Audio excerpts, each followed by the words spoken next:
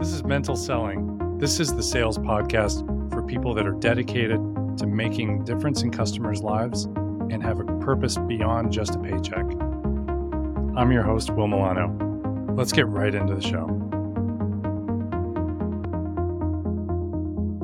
Today's guest is Ryan O'Hara. I actually first met Ryan at a conference about 3 years ago, and we had a good conversation there. And I've been following him on Twitter and LinkedIn ever since and really enjoyed and learned a lot about his perspectives on selling and prospecting. And I've always really enjoyed the creative and fun ways that Ryan gets across some really important messages for salespeople. So I thought it was going to be a great opportunity to have Ryan join us. If you just read the About section of Ryan's LinkedIn profile, you'll get a great example of the unique and fun way he approaches messaging. So Ryan, thank you. I appreciate you being with us today. Thanks, Will. I appreciate it. I feel like there's pressure now. If you read my About section, just a quick lesson for people that are selling or doing stuff in marketing, it's a good example of showing, not telling. And that's kind of what happened is I many years ago, I did a video where I was telling people, hey, you need to show, not tell. And then I looked at my LinkedIn profile. I'm like, man, I'm just telling everybody everything about myself in the profile. I'm like, that's dumb. I'm just going to show them instead.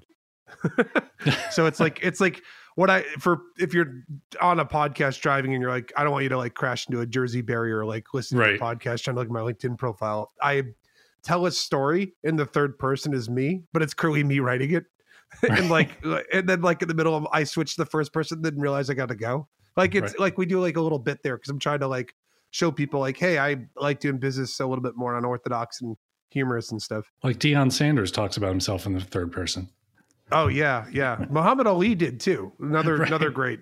So let's jump in. Again, it's great to have Ryan here. I think everybody listening is going to learn a lot today. And let's start with the fact that you say that you want to help change the way people think about sales. And again, that was one of the things that I identified early on to definitely have Ryan as a guest on Mental Selling.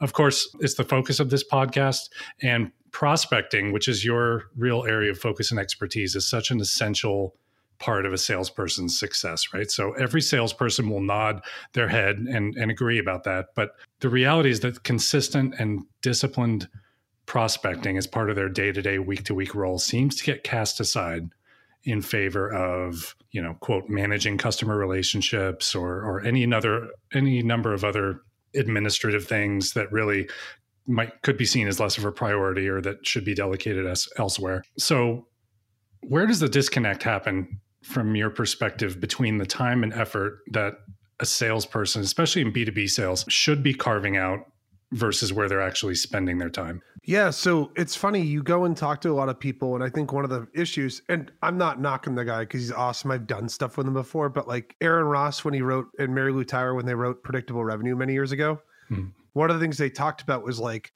hey, you want to structure your sales team with specialists. So you want to have people that do full-time prospecting and then they get deals and give them to full-time closers. And that's what they focus on. The problem is that stuff worked maybe 11 or 12 years ago, but you flash forward to now, a lot more of selling is more individualistic than it used to be.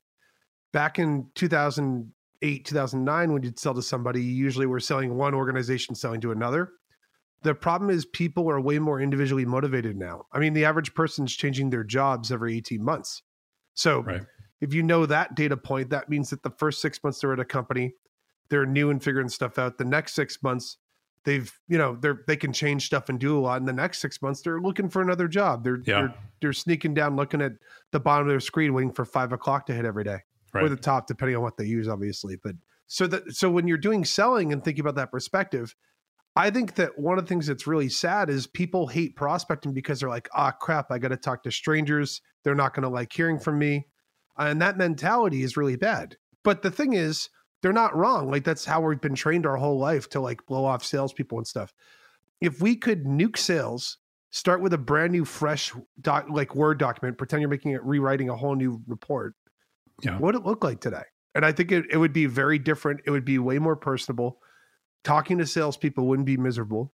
And we all can do that. The problem is we're all just stuck in these old habits of things we've been doing for the past 20 years. So that's kind of where we're at on it. And I think there's a lot of things we can do to change it. Do you buy into the idea that sales organizations should have a delineation between the quote hunters and farmers?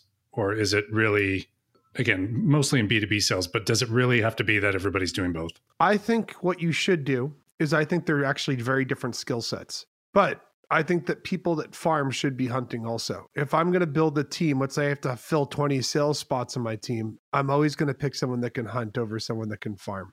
I know that's probably like contrary to what a lot of people say, but if you can hunt, it's like a freak superpower. You can do anything. Yeah.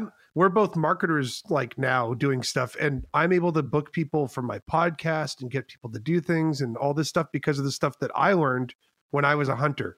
CEOs at companies, when they pitch VCs and try and raise money and talk to investors and do things on those ends, like that's all hunting. And that skill set is a lot more difficult, in my opinion, than it is to just build relationships with people. It's true. I think it is a unique skill set. It's relatively harder, certainly, and I guess more rare just in what you find in salespeople.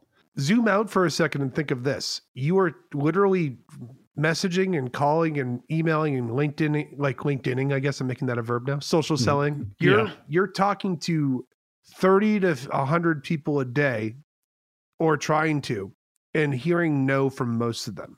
It's no wonder people think it's an uphill battle. However, you add in those things, and then you add the aspect of what people have to actually do to even just do the outreach today, because sales stacks are way more complicated than they used to be too. There's just so much friction. What you need to look at is, I look at it and say, I'm going to have this list of prospects. I want to figure out a way to attack it in as a creative way as possible and make it so that not only do they feel loved and that I care about them, but they feel like I'm an interesting person that they want to do business with. Even on an individual level, at a baseline, they at least want to spend some time with me. And that's how to approach it. That's a very different approach to what, talk about messaging, but that's a very different approach to messaging versus here's who I am, here's what we do as a company. Let me know if you want to talk, or do you want to buy this, that sort of thing. That's very, very different. And that's where I think most salespeople are going to just end up beating their heads up against the wall, right? Yeah, you think of it from this perspective too. There's a ton of companies that are out there. Every person that's listening to this podcast, you probably have 4 or 5 competitors. Unless you're doing something super, super cutting edge. Sure, you might have a differentiator. Half these companies that have differentiators, we literally spend hours in rooms like on whiteboards trying to come up with what our differentiators are, because there's so many that are similar. And the biggest differentiator you have when you prospect into an account is you. You are the only thing. No one can replicate you and the things you have, the experiences, the people you know, what value you can bring to the person, your knowledge that you have, your personality. All those things matter way more than what bells and whistle features you have on your graph next to theirs on G2 Crowd. Right, because especially when you're prospecting, it's really what you're not trying to close a deal. You're trying to establish trust and credibility and reliability, those sorts of things. And so again, that leads to a very different message, right? I've talked to teams before. I once went to a company in New York. I'll keep them anonymous for this because I want to be respectful, but they were having trouble with prospecting, and they became LeadIQ customers. They're like, hey, can you come over and show us some stuff about like personalization and stuff? Went to their office. They were using their BDRs. They had BDRs there. They were using their BDRs for awareness only. Like, their perspective was, marketing can spend tens of thousands, millions of dollars on advertising to get to this audience. The BDR can fully control who's seeing that messaging, versus you put a billboard on 95 or something, you can't control that, like a CTO that doesn't buy whatever they're selling, or a VP of sales, or you can't control who's actually seen the billboard. Right. Versus sales, you can. And I just think that's such a backwards way of thinking about it, because every time that one of those reps does a call or an email and they're sending that template, they're training that prospect to ignore all sales outreach. That's a really good point. One of the other things you just touched on, I want to go a little bit deeper on. So you talked about how the reality is, when you're doing prospecting, you're dealing with a lot of either no, rejection, or just flat out, you're not getting response. And selling is such a peaks and valleys profession, right? It's not consistent. Instead, every salesperson and sales leader would like it to be very, very steady and predictable. But reality is, there's a lot of peaks and valleys, right? And outbound prospecting is a big piece of that. So how do you think salespeople should manage those peaks and valleys so that they're creating, ultimately, they're smoothing out and creating a more consistent pipeline of new opportunities? Yeah, I think the way I kind of approach it, and this is something you might have seen when we met at the conference. I think we talked about this a little bit. I'm having flashbacks now. I can remember everything. But if you go back and think about it, when you get stuck in a rut and you're dealing with the ups and downs of prospecting, the easiest thing to do to get out of that rut, it's easier said than done, is to just do something different. If you're in a rut and you feel like I know a lot of people are thinking like, oh, I'm going to use a sales engagement platform. I'm going to have a series of calls, emails, maybe some social touches and stuff. Mm-hmm. If you can approach your prospecting like a marketer, you can have way more fun with prospecting. And this is something that can help you and inspire you so it doesn't feel like you're doing Groundhog Day and living the same day every day. If I call people with the same scripts and the same, I email people with the same cold email templates, I'm literally just pushing buttons. I mean, most of us, we didn't go to college for 4 years to push a bunch of buttons for people and do data entry and keep track of stuff. And if you didn't go to college and you were able to get a sales job, you didn't prove everybody wrong and get to this point so that you could just push a bunch of buttons. We're not monkeys. You know what I mean? We're thinking people. You could actually organize a prospecting campaign that is you doing something really unique and different, and you repeat it over and over and over again. But the thing you're doing for each thing is different, and put people through that same process and you'll get the same results. And that's kind of a good way of thinking about it, is like doing campaign-based prospecting. I can give you a good example if you want to hear one. Yeah, please. So over the holidays, this one's a little different because it's probably more on the marketing side, but you guys can figure out what we did to replicate it. Over the holidays, we did a marketing stunt, but it's a marketing prospecting stunt. And we've done this individually for accounts we're breaking into. But what we did is I put a video out on LinkedIn and I announced to people that we were going to make holiday themed prospecting videos for our customers. I saw this. I did see this, and I was curious how it was going to play out. Yeah.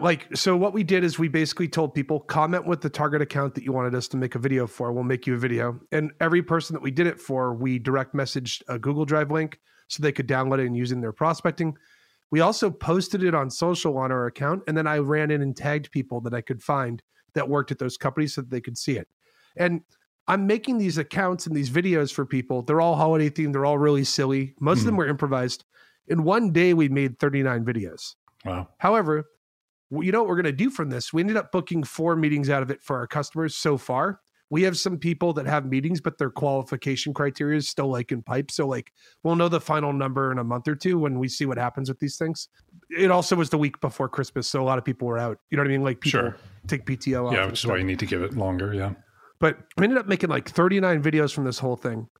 Next month, we're going to do the same exact thing. We're going to sit down. We're going to film maybe 30 or 40 of these things for our target accounts that we at Lead IQ are trying to break into. Right. We're gonna do the same exact thing and replicate it.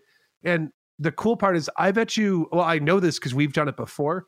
I know we'll probably end up hearing back from 40 or 50% of those people. And I'll get meetings from about 75% of them because we made a really good first impression when we're actually trying to get in front of them. Add in those things. We're talking one day of work cranking out a bunch of stuff and then dumping it to some video editor to go cut and put this stuff together. I'm going to end up getting 15 or 20 meetings from one day of work as opposed to you grinding and doing your calls and emails 100 times a day. Right. And it doesn't mean those things don't work either. You can still do those things. But that's how we have to start thinking about it. You get in a rut and you get in a low point when you're doing your prospecting, change it up, do something different. I remember when I was a BDR back in the 2010 area, I used to do some stuff one of the things I'd like to do is I actually used to write my emails, but as a fictional character. I would be me, but I remember I love Wayne's World. I grew up loving Wayne's World. It's one of my favorite movies of all time. I did too, yeah. Wayne's World's amazing. The bits they do, the comedy and all that stuff. I literally would take a day and I'd be like, man, I'm not hearing back from anybody. I'm kind of sick of doing the same thing. And I'd literally write emails as Wayne Campbell. And the wording of the email would be Wayne Campbell. It wasn't deceptive either. I'd still write stuff as me, but I would pretend I was Wayne Campbell writing an email and be like, how would Wayne write this? And my response rates would go up doing this because I'd feel fresh and different. And then after a week or two of doing that, I'd go back to doing what I was doing before, but I'd mix in things that I learned from doing the Wayne Campbell thing. I do it for a lot of characters. I used to do it as Liz Lemon from 30 Rock. I'd make jokes about Like one of the things she does on the TV show is she like talks about how she eats cheese at night. Like she has night cheese. And like I'd write an email. I'd see someone like worked at like Kraft Foods and I'd be like, I got to get my night cheese on. Like, and I'd write that in my email and I'd get calls from people. Like they wouldn't even reply to the email. They just call back on some of these. Did they get the reference? Yeah, a lot of them do. The other cool part is if they didn't, it's still really silly. These things are meant to make you laugh. The jokes per second that they do on a show like 30 Rock or a movie like Wayne's World is the same volume that they're doing. And you know what bums me out is a lot of people hear this and they're probably like, I prospect into serious companies and Fortune 100 company executives and stuff. And it's like, dude, these same people eat Ben and Jerry's ice cream and watch the same comedies that we do and follow Seth Rogen on Twitter. And like, they're all doing the same things that we do. They just happen to be really successful, and extraordinary people want to work with other extraordinary people.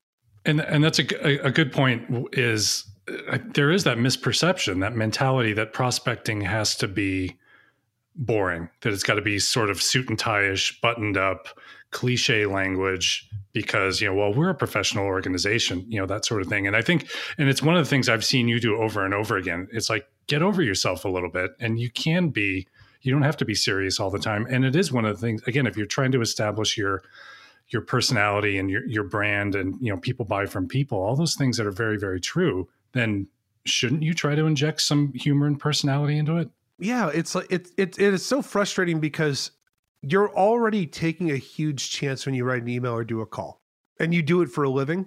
You might as well go all in on the chance. I grew up in high school. I was that kid that would skateboard with my friends, but I never got better, and they were all good at skateboarding. It's actually how I got into marketing because I used to film skate videos of them, and then I'd cut them up and edit them with my friend John. We'd like go film, and then we'd go edit stuff. And my video editing led to an internship, which led to me getting into marketing, and that marketing job led me getting into sales.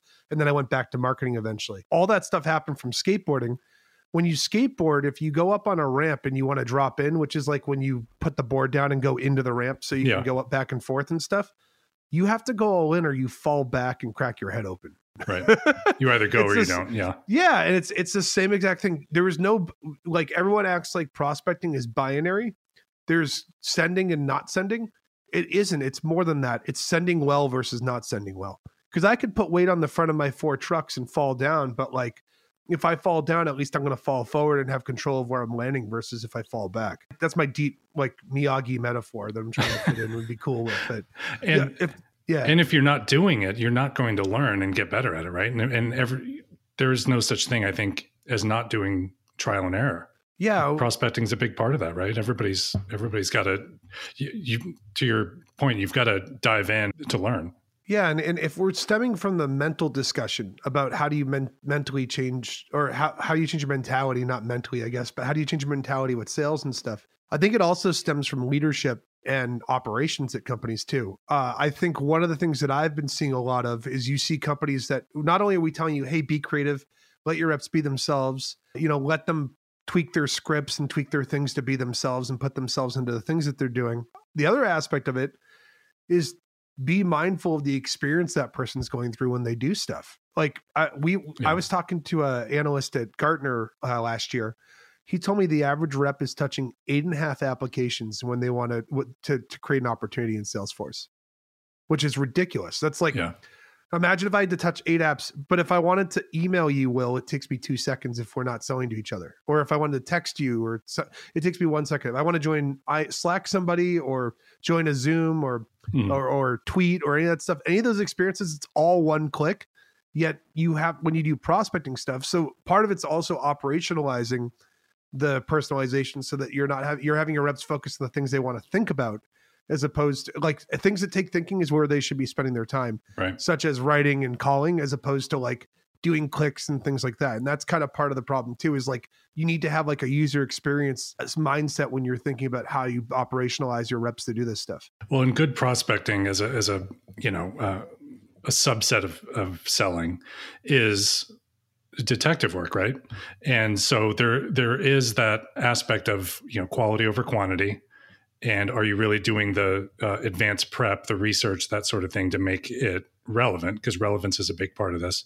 But also you touched on a bit with an important point with sales leaders. I think, tell me what you think about this, but it seems a lot of times sales leaders' response to not prospecting enough is just saying, well, you're making 20 calls a week, do 40 this week. Oh yeah.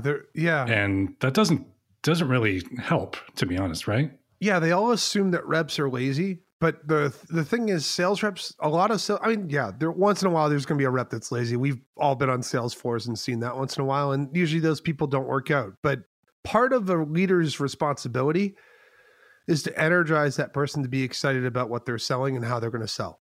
Absolutely. And like, I could be selling you paper cups right now, and I'd be excited to sell because of the things that I can do. I'm getting excited when I interact and get a response back from somebody that says, that's the best email I've ever seen, or this is how you prospect somebody, or like, something that celebrates that I have like, and this is me bragging, like our team at Lead IQ has like, everybody's got 5 of those emails in their inbox, probably just from this month alone prospecting.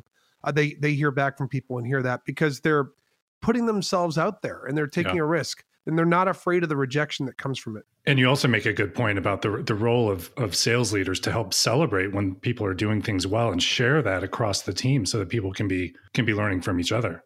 The wins channels at companies, let's say you use Microsoft Teams or Slack or something, everyone has a wins channel and it's always about like updates of what got marked as closed won in Salesforce. You should have a channel that shows cool emails that someone wrote that got a good response back, regardless of if it turned into an op or not. Because half the battle is just getting the person to hear back. If I write a ridiculous email to somebody and they write back to me and say, by the way, another tip tactically, put an open-ended question at the end of your cold emails and you're more likely to hear objections. When I get those emails back with objections, my next thing is to pick up the phone and call from the bottom of their signature, whatever cell phone they put in their signature, and try to overturn the objection there. And usually if they're responding, give you the time of the day, it's because you gave them your heart when you wrote out the email to them. Mm-hmm. And by the way, I'm not telling you, everyone listening, you don't have to be silly if that's not you either. You just have to be yourself. Like I've seen reps I have a rep that I knew that was very analytical and like loved going through data and farm and stuff. He now works in sales operations. So like it makes sense. He used to like crunch numbers and then share numbers with somebody and share stats and stuff over emails of things that he'd do his own research on. He used to do LinkedIn polls, collect the data, and then write reports on it and then use those for prospecting. Like you don't have to be silly. You just have to entertain someone with information. Right. You have to be authentic. Yeah. You just got to be you. For some people that can be silly and humorous, but it doesn't have to be for everybody. Another thing you touched on earlier, I was actually going to ask you this later, but I'll ask you now. The comment you made about using video, and you told the story about what you did over the holidays. What do you say to salespeople that are still hesitant or maybe even just simply refuse to put themselves on video as part of their outbound prospecting efforts? All right. So 2 things. One, it's a little too late at this point. I think it's just part of the tools now. You know what I mean? Like video was a gimmick for a little while and you could do stuff. I mean, we were sending videos to prospects when I worked at Dine as a BDR in 2011. We would put them up on YouTube as unlisted, then email them to people. It's no longer a cool vanity novel thing. Like, and what's going to, because of that, tons of these reps, I will answer your question in a second, but tons of these reps are now sending videos out. The problem is, what did reps do? Well, they said, what do I say in a cold email? Okay, I'm going to start saying that in a video. It's the same. It's a cycle of things that we keep doing. Like if you go through the history of selling and you go back to the 1800s, people used to do door-to-door sales. They'd knock on doors. They'd go to train stations and they'd set up kiosks and they'd sell to business people that were traveling around the United States. They had scripts because they didn't know anything about the person coming up to them. And then what happened was those scripts got evolved to door-to-door so you could scale it. And then when cold calling first got introduced, first full-time cold calling role, 1938, they took the Chicago Tribune was using it to sell to businesses for advertising. They'd call business lines and just try to sell them spots in newspapers and stuff. They took those same scripts that they were using from door to door, which came from original kiosk, and did the same thing over phone. And then it just carried over to cold email when cold email started to rise. We were in this cycle of looking at how we used to do stuff with old things and trying to do those things in the new thing. And that's wrong. Yeah. Video, you could do anything. I remember when Vidyard first came out, not to plug a specific product, but like you could, you can use whatever you want. BombBomb, Vidyard, Cloud App, go down the list. It's cool. But Loom's another one. But when these things first came out, I remember I would prospect into accounts like Sprinkler, which is like a social media platform. And I would literally make sprinkler sounds in a video, and that would be my video. I just go, this actually happened. I emailed someone at Sprinkler. I'm like, hey, I love your company name. And I've had this skill where I can do a sprinkler sound. I'm going to do it for you right now in this video. Don't judge me. And I just went, And I just did that, like for people listening to the podcast. Yeah, it was pretty good. I do the hand signal too, like a sprinkler, like a jackass, and Will's judging me. But like I email that out to someone. That's what I'm saying is you as a rep, you have talents outside of sales. You didn't just grow up and say, boy, I can't wait to work in sales someday. You kind of accidentally fall into it. Take the things that you have outside in the real world, put yourself into the video and do that stuff in your video, and you'll be less shy and less uncomfortable about it because maybe you're showing them something. Like I have tons of cool stuff around here. I literally have a boombox behind me in this video that I like in my room that I use as a backdrop. I've like put the boombox on my shoulder and like, and like made jokes about like music I'm listening to and stuff like, I don't know, like you can do a lot of cool stuff. And the neat part is you also can like throw in music and other stuff into your video in the background because you're not publicly putting it out on the internet. You're only doing it for one person. So like, you don't have to worry about infringing on copyrights and stuff. Right. Now with AEs that are shy and feeling like, hey, I'm not doing video, at this point, it's like you're not doing calling or you're not doing emailing. You're losing a whole channel that you could be using. The new thing that I've been doing is making videos and I put them out on social and I ask people to tag anyone that they know that works at those companies I'm trying to break into.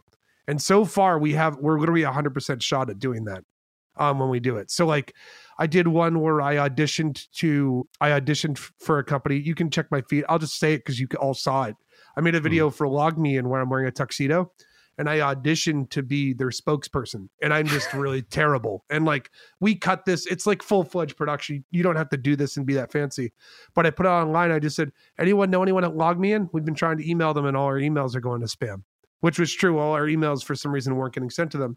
And like the video had over like 5,000 views and I go and click into the views on LinkedIn. 1,200 of them come from LogMeIn.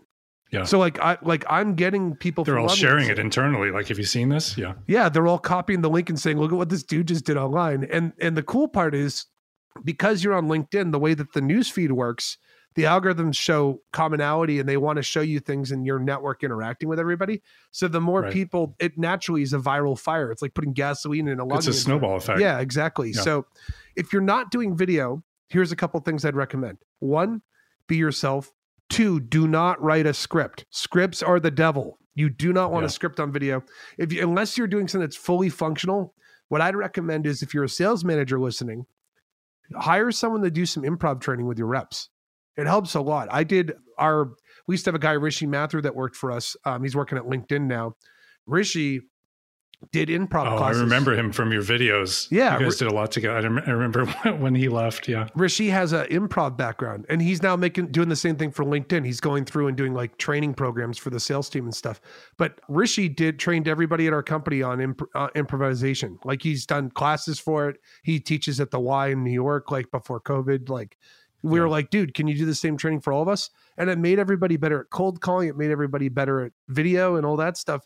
And you know what's great is you're not slowing down doing video. I actually think it's faster for me to say stuff in a video than it would be for me to hand type an email every time. And again, you're saying it literally in your own voice. Yeah. And like you said, I think you made a really good point. Just like you shouldn't send emails that you wouldn't in a tone that you wouldn't normally speak in. You can't transfer it to video. I always say that around prospecting emails. Before you send it, read it to yourself out loud and think, would I ever really say this and speak like this? And if you wouldn't, start editing because you shouldn't send it. I will note one thing for people that are curious about trying video. You probably have at this point, but most of the videos I get over email, it's always someone just doing what they would have done in a cold email. Like they just read what they would have said in an email. And I'm like, come on, man, like show me something. I saw one of the Vidyard customer support reps does magic. He does this trick where like he has a coin and he snaps his finger and it lights on fire and disappears in the video.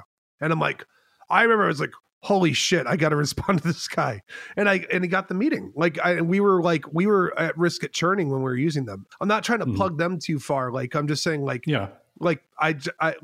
that was the one that we happened to get hooked on and use first. But like, when you're thinking about this stuff, figure out what talents you have, find things you have around the house and put those things in, use the video, be like, holy crap, I got to talk to this person. And you know what will happen?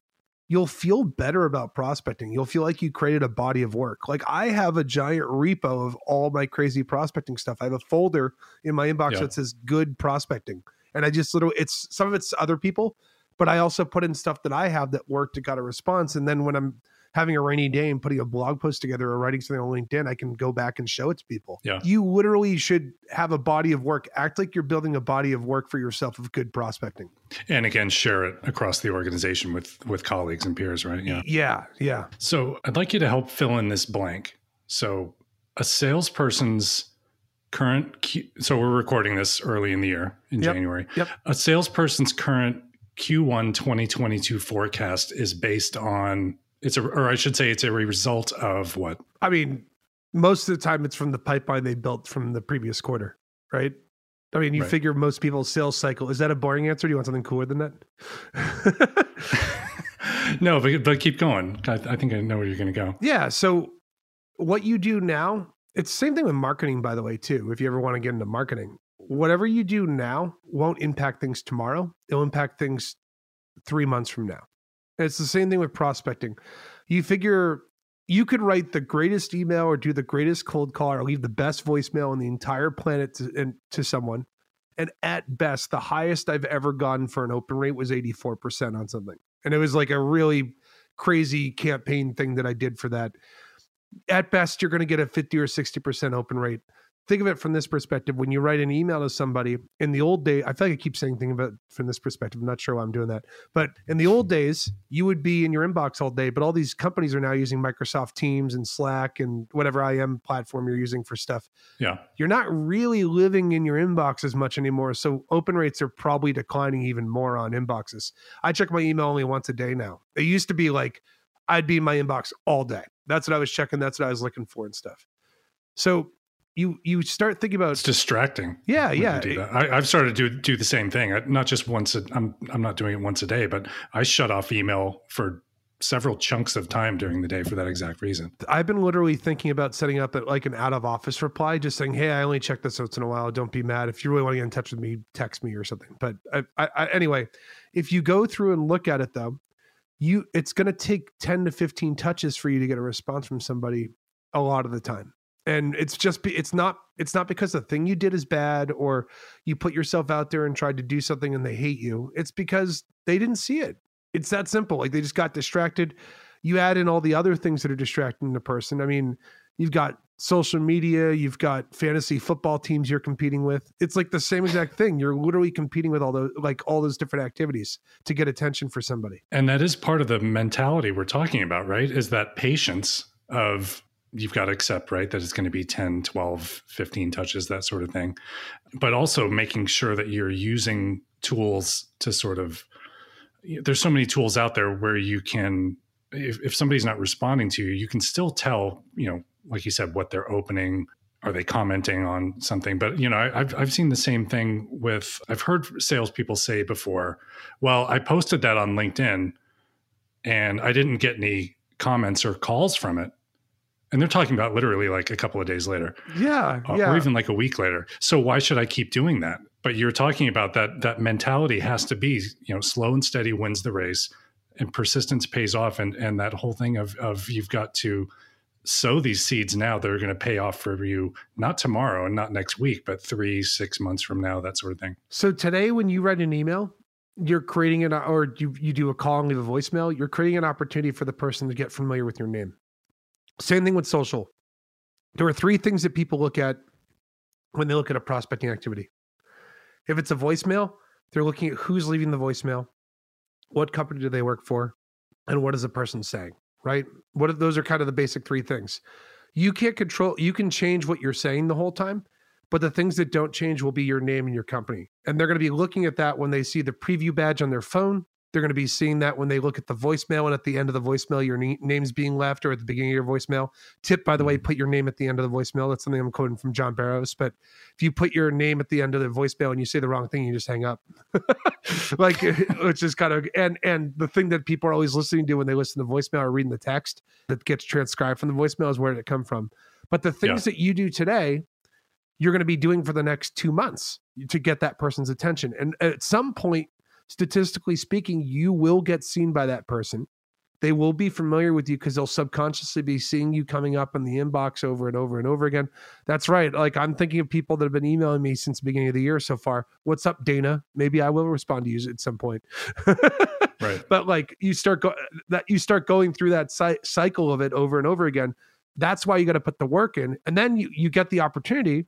And if you're a closing rep, your average close rate on inbound deals might be 30 to 60 days. It's probably 90 to 120 days. I actually saw something that was really cool from Brad Zomick, who's like a really respected demand gen and marketing leader. Go check him out on LinkedIn if you don't follow him. Brad said at any point, 1 to 3% of your target market is ready to buy. Right. And that's it. Everybody else has other things, no budget. They're hiring and figuring stuff out there in between projects. They already have somebody, so the status quo can't change that much right now. Or they're too busy. They don't have bandwidth. No one's going to drop what they're doing in their day because they're bored to buy your software or something. So like or buy your service or whatever. It's going to take a little while. So like, that's why it's really important that you prospect today to set up your forecast for Q1. And that's kind of my long-winded way of answering it. So like, the activities you do today, you have to produce input every day. I'm telling you all these crazy zany strategies that we did for prospecting on this podcast, but we still produce input. You have to put logs in the fire or you won't have any pipeline. Right.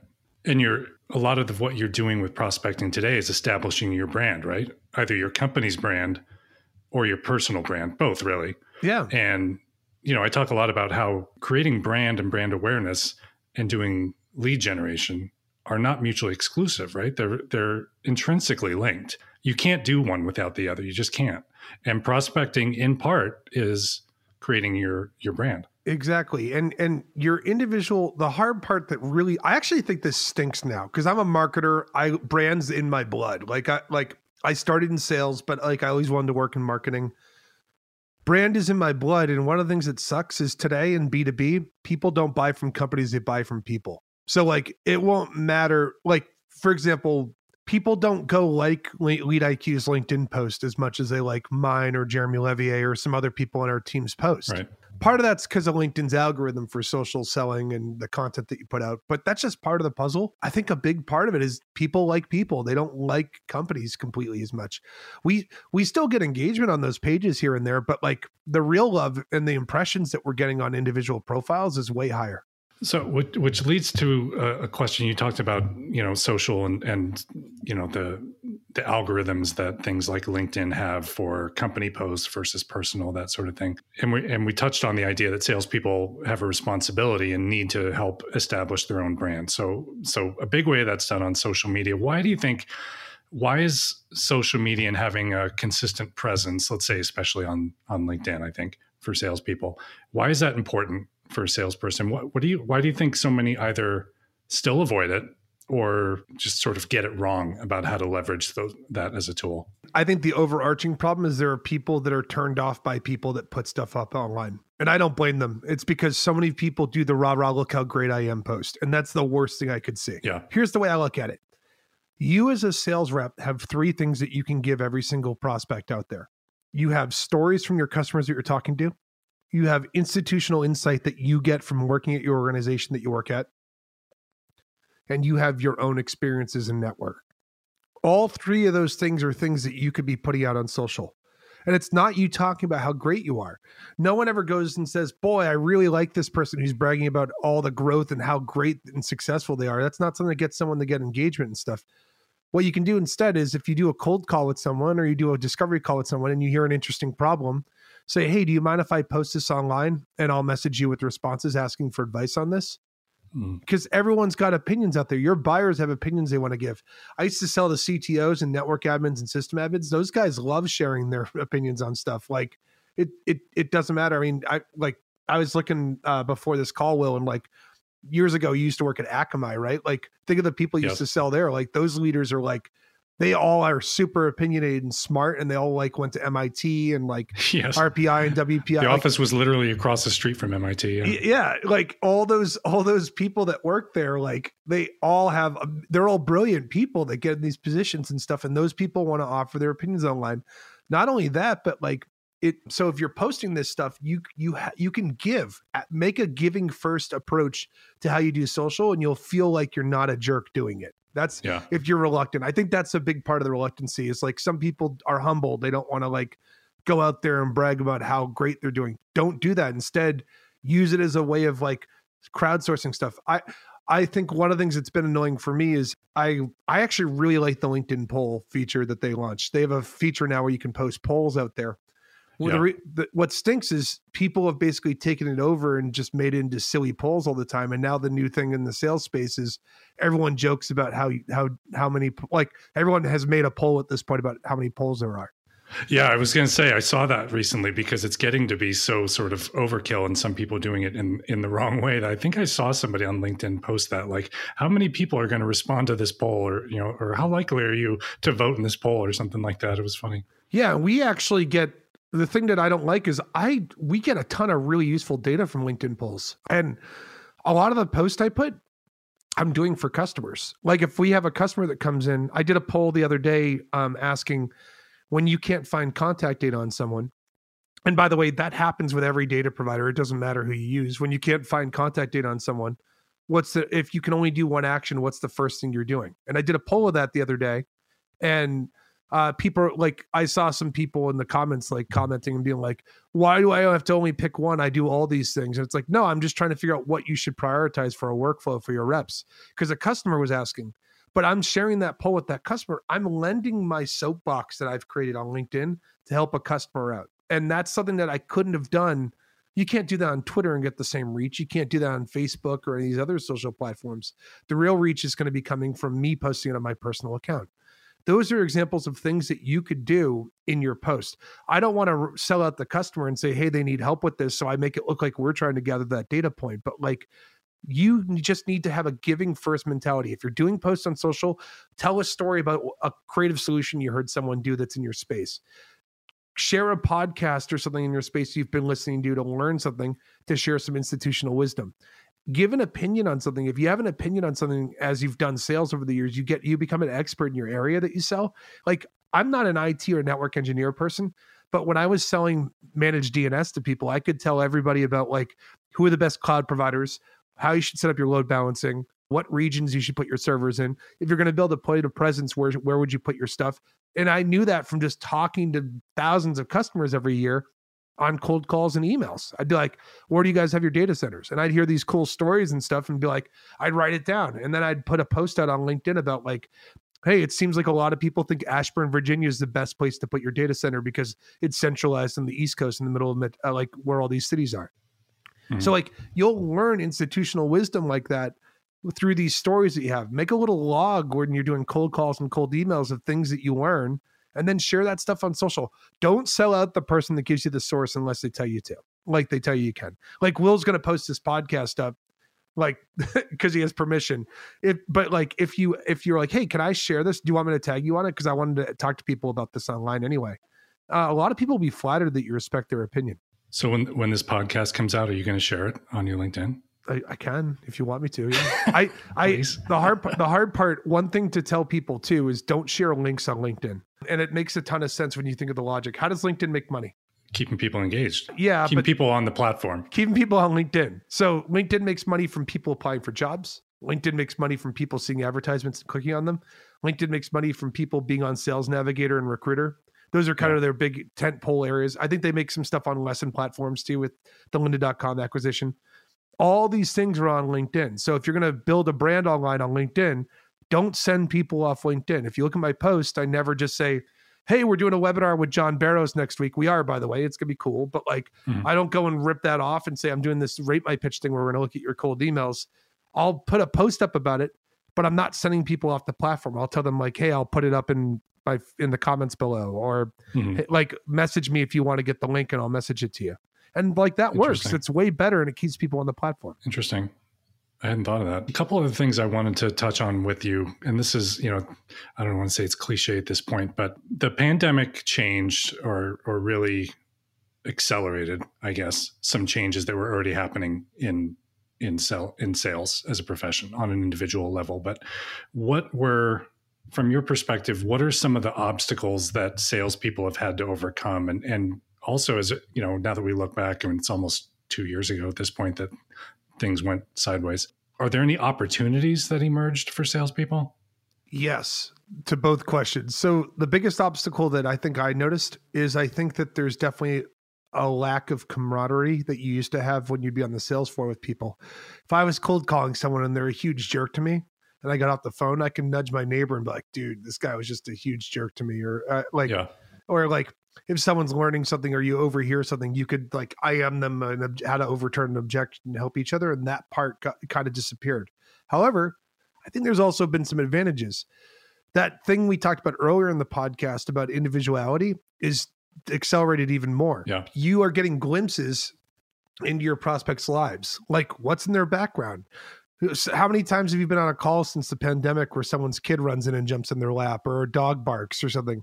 You now my dog is one of the worst offenders of that. Me too. I literally have to podcast upstairs because I have 3 corgis downstairs that will bark their brains out if they hear someone else on my call. Yeah. You start going through and thinking through, like, you're now getting a glimpse of this stuff. We all were checking email on our phones now, but guess what else is happening? Now you cold call mobile numbers. You don't cold call a desk phone. No, most of these companies abandoned their desk phone contracts and stopped using them, or they're using phone trees that redirect to cell phones. Right. So like there's that individuality that's happening there. And what that means is the approach that you need to take is to be individually motivated with the value proposition that you're saying you're prospecting. I actually think that this is a good thing. Add in the Great Resignation as another thing too. Everybody's changing jobs. Yeah. Which means that a lot of companies can't keep up with the talent that they have. They're hiring. It's like you're taking water out of a rowboat with a hole in it and the water's just coming back in, because by the time you hire, you're backfilling that stuff. What that means is all these companies are actually changing too. You have 1/3 of the workforce changing jobs last year. I think it was 1/3. It might even be more now. I'm not sure what the data says, but back in the summer, it was 1/3 of the workforce had changed jobs. There was something, I saw a stat recently that in November alone was 3%. Right. Workforce. Yeah, which is crazy. So you figure that about 1/3 of the people you're talking to won't be at that company in the next 18 months. Actually, it's half of 18 months, but you start going through this process and thinking through it. These organizations are changing and you need to reflect that. The other cool part is if you lost any business in 2019 or early 2020, go back to those old ops and see how different their companies are and be like, hey, last time you looked at our product, things were really different, right? What has changed there? And if things haven't changed, I'm not trying to be a jerk. The prospect might be lying to you even. Everybody's been affected and done different things. We had offices. I was going to build a cool big office in New Hampshire, and now like 25 people are working from home. We don't see each other anymore. Like everything's changed here too. And you touched on a big thing, which is a huge opportunity for prospecting, is prospecting into accounts that you didn't win previously, 2-3 years ago, whatever it might be. The other interesting part is there's also a lot more noise online. And I think that makes it a little bit trickier. You have to, I'm going to quote a marketing principle here, but Seth Godin has a book called The Purple Cow. And the concept is if you're driving in a field and you see a bunch of white cows and then you see a purple cow, what do? You pull over and stop. You take a picture of it. You share it with your friends. You post it on social. You're telling everybody about this. You all need to go out there and be the purple cow when you sell now, because there's way more people doing this stuff. The average cold email reply rate dipped below 1% for the first time in 2020. The average cold call connect rate dipped below 3%. So how are you going to do things to fix that? And the best way to fix that is to make a meaningful first impression with someone, make someone feel loved, make them feel special, stand out a little bit. You know what stinks? We're all going to do that, and then we're going to have to do something else too. Like it's just a cycle. But the new cycle is you're wasting a touch point if you're just sending a template off to somebody. Good segue into one of the other things I wanted to ask you about. You talked about the turnover rates and the Great Resignation, how things are changing with so many organizations. So based on that, and there's a lot of talk today, I see it and talk to people about the need to take more of an account-based focus versus an individual lead-based focus. So to a large extent, that shouldn't be really considered something new. The whole idea of that there's large buying committees and organizations, multiple decision makers, all that sort of thing. But today, when you think about an account-based approach when it comes to prospecting, what's going on? And is there a mindset there that's different that a salesperson needs to have? Yeah, a couple things have changed. Because you're not having the water cooler talks that used to be in the office, you have to sell to more people at a company. The worst reason for someone to adopt software is because their boss told them they had to. And that's kind of what's happening now. You're not selling to leaders anymore. You're selling to users. That's why you're seeing all these organizations shift to like that product-led growth kind of mindset when they're selling stuff online. in trying to get people to get into the product first and then sell that way. It's coming down to this idea that you need to sell to not just the leaders, but get the individuals involved early. One of the best ways to do this, and this is actually kind of a new concept that I've been working on a little bit. It's in my my back burner in my oven as I'm baking this idea. I'm preheating right now. Is trying to create virality inside of a company, and that account-based approach needs to be that. There's some data out there that says it's now over 12 buyers that have to sign off when you buy something at an average company if they're publicly traded. 12. Most people get a meeting with one person. They make the opportunity in Salesforce. So what are you doing to loop those people in? Well, you need to go to that person and say, hey, this is usually who's involved. Right. And instead of saying these roles, go look at LinkedIn and come in and say, these are the 10 people I think would care about this. Does that sound right? And let them tell you who is and who isn't right for the deal. Navigate through it with them. Do the work for the person you're trying to sell to. Because they might not know either. They're not running into these people in the office anymore. Yeah, it's a good, as an experience. If you're an experienced salesperson, you know who the typical roles are that are going to be involved in the decision-making process. So you're right. Use a tool like LinkedIn where you can not only find the job titles, but you can find the actual person themselves. Go look at who's recommending these people at those companies too. That's usually their boss. It's that easy. Like you have the answers are there. It's like you're taking a test and it's an open book test. Yeah. Last question I want to just have you touch on before we wrap up. And it's related to the whole great resignation thing and the turnover that's happening. But so sales burnout seems to be, it's a very real thing. And, we see articles about turnover, retention issues, all those sorts of things. And if you talk about wanting salespeople to make sure that they feel proud of their profession in sales and that sales is fun, where do you think salespeople stop having fun or get burnout, and what can they and maybe even more so, what can their leaders do to help prevent that? The worst thing you could do to a person is make them feel like they're not appreciated and not let them be themselves. If someone has to not be themselves and has to read off your scripts and your sequences and your cadences and your emails and all that stuff, and you have to feed off that and it doesn't have their fingerprints on it, they're going to get burned out. They're going to feel sad. They're going to feel like they're worthless.